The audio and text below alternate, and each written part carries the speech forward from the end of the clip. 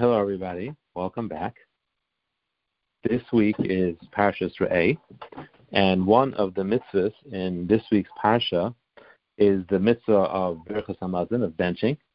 So I wanted to talk about the halachas of Birchas Hamazon. And we can divide it into three categories. We can title them where, when, and how.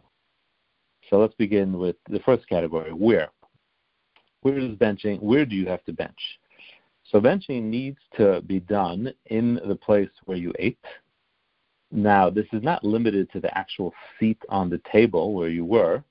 That really doesn't make a difference. The only thing that's important is that you should bench in the same room where you ate, anywhere in that room, as long as it's the same room. Even if it's a tremendous room, like a chasana hall, you could have eaten on one side and you can bench all the way on the other side. That's fine, as long as it's the same room.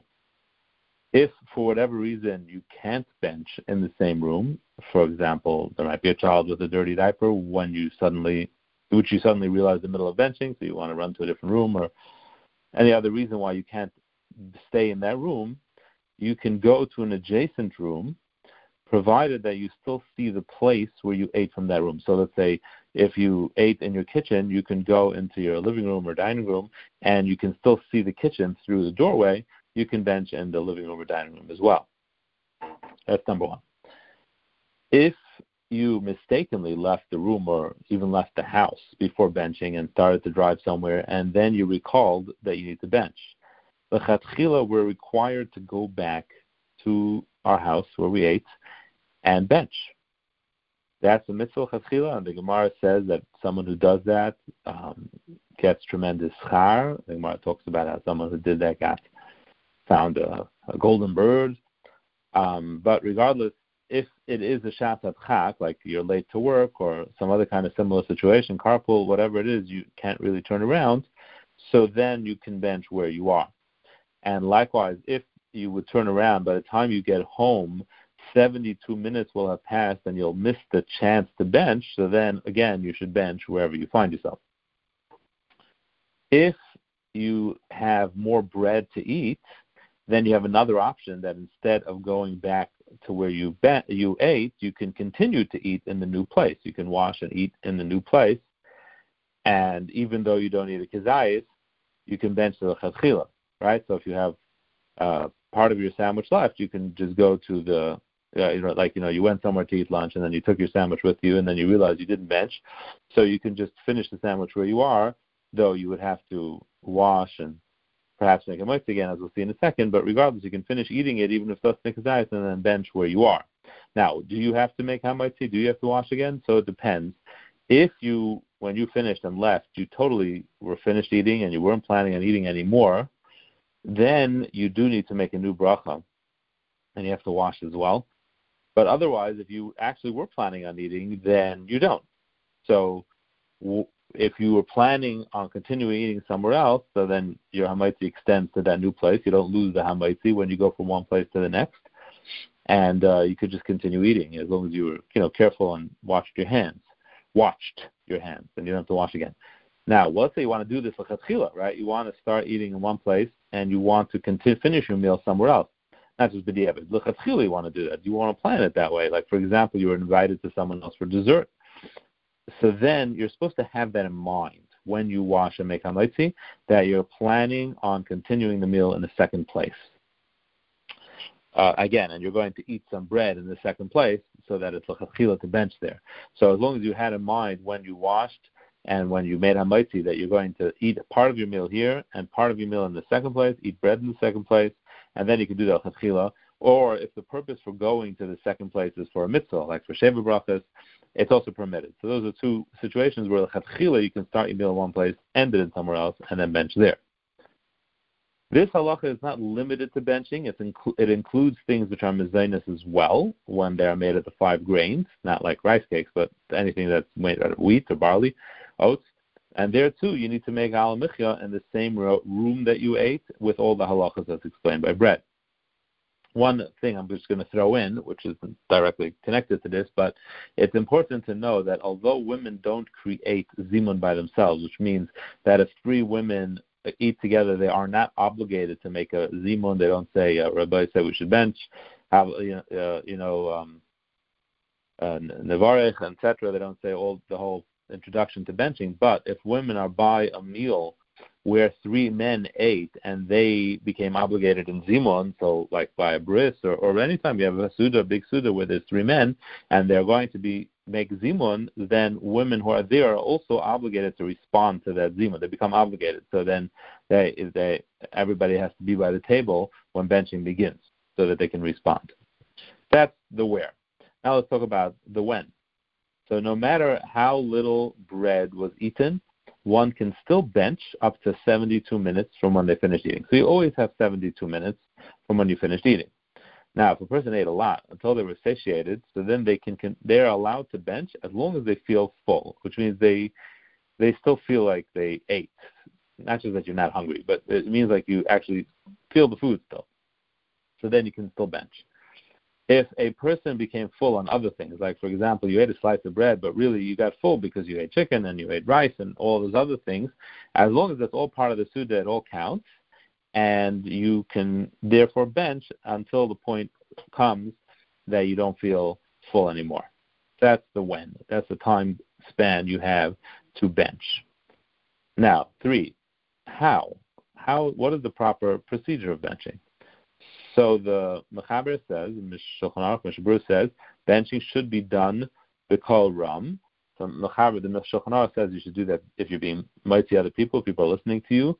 But Mishnah says really it should always be done in a raised voice. Why? Because that helps us have kavanah. And we know that to be a fact, that the louder we say something, the more we focus on what we're saying, the more we pay attention. And the lower we say it, the more likely we are to mumble and to daven it up. He also writes that if a person is a Yirah Shemayim, they should always bench from within a siddur. They should always use a bencher or a siddur. And the Heitavon, also in Shulchan Aruch, says that there's no say, sofit, an end of a in benching, because someone who's careful with benching, who benches with kavanah and slowly and from within a siddur, will be saved from the anger of Hashem. So there's tremendous segula when benching properly. And a couple of years ago, Shabbos Shuvah, I spoke about this at length, and this was something Rav Shach would always suggest to people, that they should bench from within a siddur, no matter what problem you came to him with. This was his suggestion: bench from within a siddur. Baruch Hashem, many people took it on that year, and they came to me a year later that they took it on, and they've kept it the whole year, and they even went out of their way to make sure that they can bench from a siddur. And one person even told me, based on a story that I had said, that he found himself in a plane and he didn't have a phone and he didn't have a siddur, so he actually wrote out benching from memory so that he can afterwards bench from a bencher that he wrote out. That was nice. Serious nefesh. Now, if someone asks you a question while you are benching, so the Mishnah Berurah says, and really the Mechaber seems to allude to this, that benching is equivalent to Shemoneh Esrei. It's even more stringent than Kriyas Shema. In the middle of Kriyas Shema, if a person asks you a question, you're allowed to answer. Believe it or not, Ben HaPrakim, between Shema and B'Hayim Shema, you can answer. But if a person asks you a question in Shemoneh Esrei, you can't answer at all, unless he's threatening your life. So he says that benching has the same status. We see it's given more stringency than even Kriyas Shema. What is his proof that it's given more stringency? From the next halacha. There's a halacha you need to sit while you're benching. When a person says Kriyas Shema, he doesn't have to sit. He can stand in one place. He doesn't have to sit down. But benching, you're supposed to sit down because that demonstrates hachna'ah. It demonstrates humility, and that's the way we're supposed to bench. It's a real avodah benching. It's a real something we're supposed to really put work into. Some say that this applies to al-michya as well. Not everybody agrees with that, but benching for sure, the Mechaber says the person needs to sit. And if someone is traveling and simply won't be able to concentrate while sitting because they're on that rush and they're in the way, so you can bench walking. But otherwise, a person is supposed to bench sitting. Additionally, this is not limited to benching. This is by all brachas. You can't do anything while benching, and other brachas as well. And this is sometimes a big nisayon, not to whether it is answer text, or just to motion to people and to reply with oohs and ahs and ams, and it's really a serious thing in the middle of benching or any bracha. We're not allowed to do any of those things. Moving on to the Parshas Re'eh. there's a very, very interesting mitzvah we find in this parsha. I've spoken about it in the past, and it's really important to remind ourselves about this every so often. And the mitzvah is a source brought to the issue, the concept of tipping, of giving a tip when someone gives you a service. The mitzvah that is associated with tipping is the mitzvah of ha'anaka. Ha'anaka is a mitzvah which applies to an Eved Ivri. When someone had a Jewish slave, which he could have acquired in a number of ways, let's say the simple case the Torah gives is that this man stole and is now working as an indentured servant to pay off his debt of stealing because he didn't have the money. So he was an Eved Ivri. He's treated very specially. He's treated very elegantly. He's given due respect. It's not like a slave, but nevertheless, he worked, and he worked for 6 years. And at the end of 6 years, there's a mitzvah to give him gifts. Hanaka, give him gifts. And the Torah doesn't specify the exact amount you need to give, but the Gemara does discuss it. And the Gemara says you have to give 3 different kinds of things, from livestock, from oil, and from wine, and from grain. And in each one of them, the Gemara says the minimum tip is quite significant. It's quite a significant amount. It's not a percentage-wise, the way we do tips nowadays, but it's actually a standardized amount, which is quite substantial.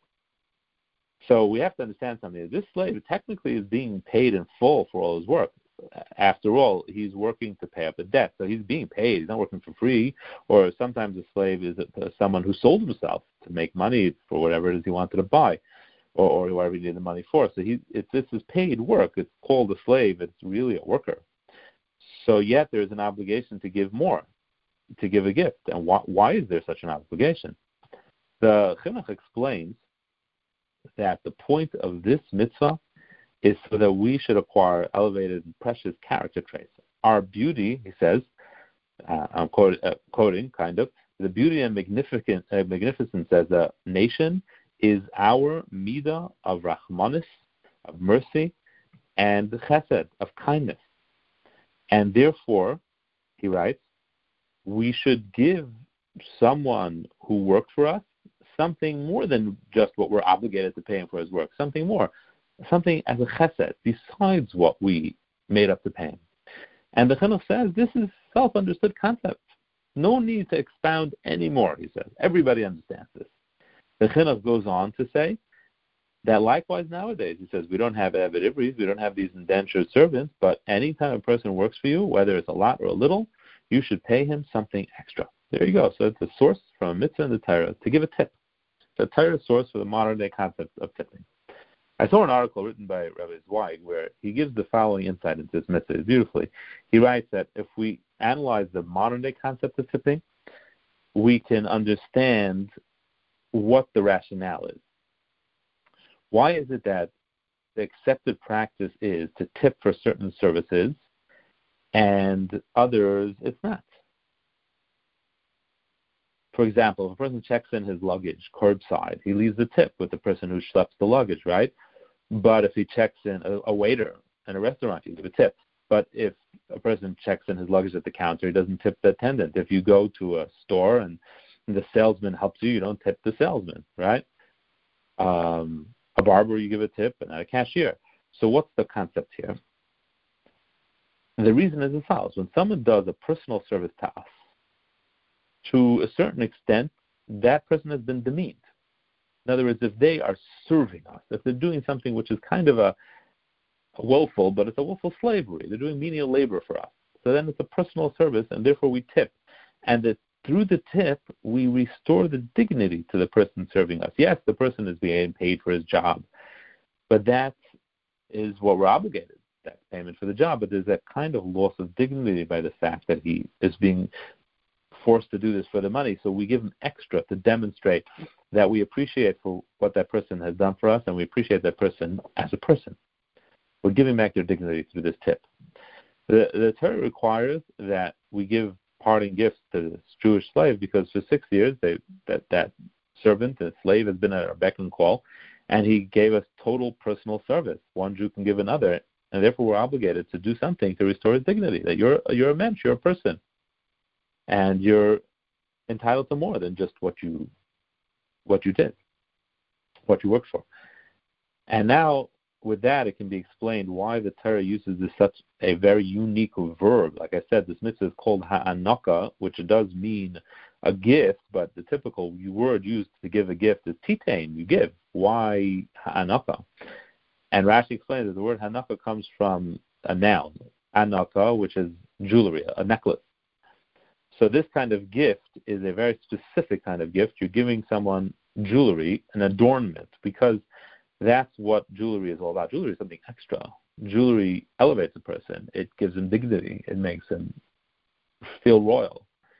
And that's the function of this gift, which is given to the Jewish slave. We're attempting to restore the dignity that was lost by his years of personal service. Rabbi Belsky Zatzal was once asked if there's an obligation to tip, and the questioner had been by a Jewish hotel, and he had tipped the waiters and the busboys, and they complained to him about many people that didn't tip. And this does seem to be, unfortunately, I think it's just a lack of awareness that people don't tend to be aware of how much tips are expected and how much tips are appreciated, and there's a lack of that awareness, and also of a lack of, like we just spoke about, that the Torah really requires it. People don't tend to tip. But nevertheless, the fact is, many people don't tip. And when he approached the people to bring to their attention that they're not tipping, this man was, they gave him pushback. They're upset. So he went to Rav Belsky and he asked Rav Belsky, did I do the right thing? Is this a real obligation? Was I right for kind of giving them musar for not tipping? And Rav Belsky quoted a fascinating Gemara.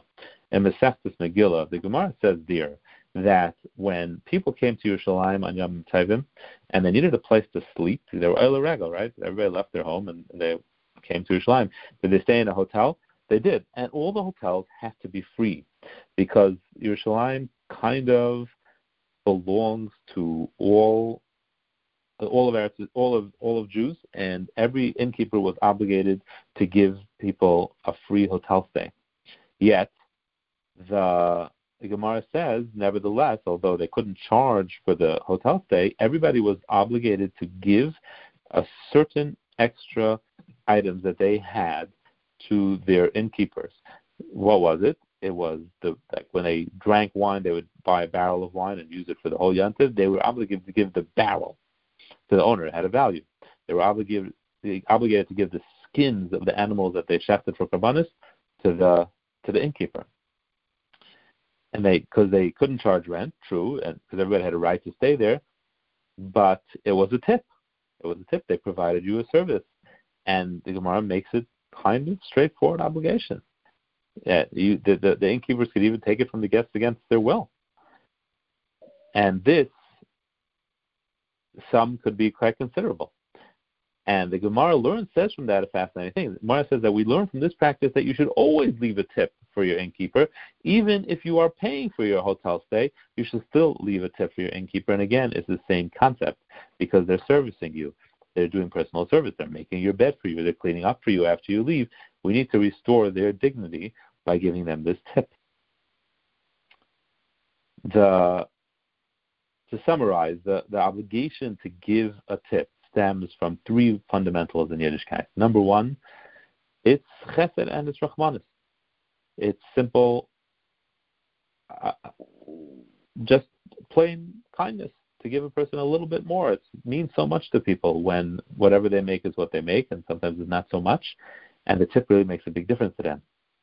Secondly, it's hakaras hatov. It's really a true way to show appreciation for the personal service that this person has rendered for us, and restores the person's dignity, treating him like a mensch. And number three, even in cases where it's not a full obligation, it's derech eretz, meaning to say it's something which the world views as expected, decent behavior. And that also is so important, of all things, that we should observe that, and therefore act in a way that Jews are expected to act and to have their achar. Tipping is expected by servers and employees. And again, this has been brought to my attention by different people that have worked in food establishment business, that people really lack this awareness of the need to tip, and often unfortunately, that non-Jews are more aware of the need to tip, and sometimes Jews are less aware, and then that creates a Chilul Hashem. If the non-Jews are tipping and the Jews are not. And if we do tip, we show ourselves as compassionate, decent, moral people, and thus we make a Kiddush Hashem. Have a wonderful good night and a wonderful Shabbat.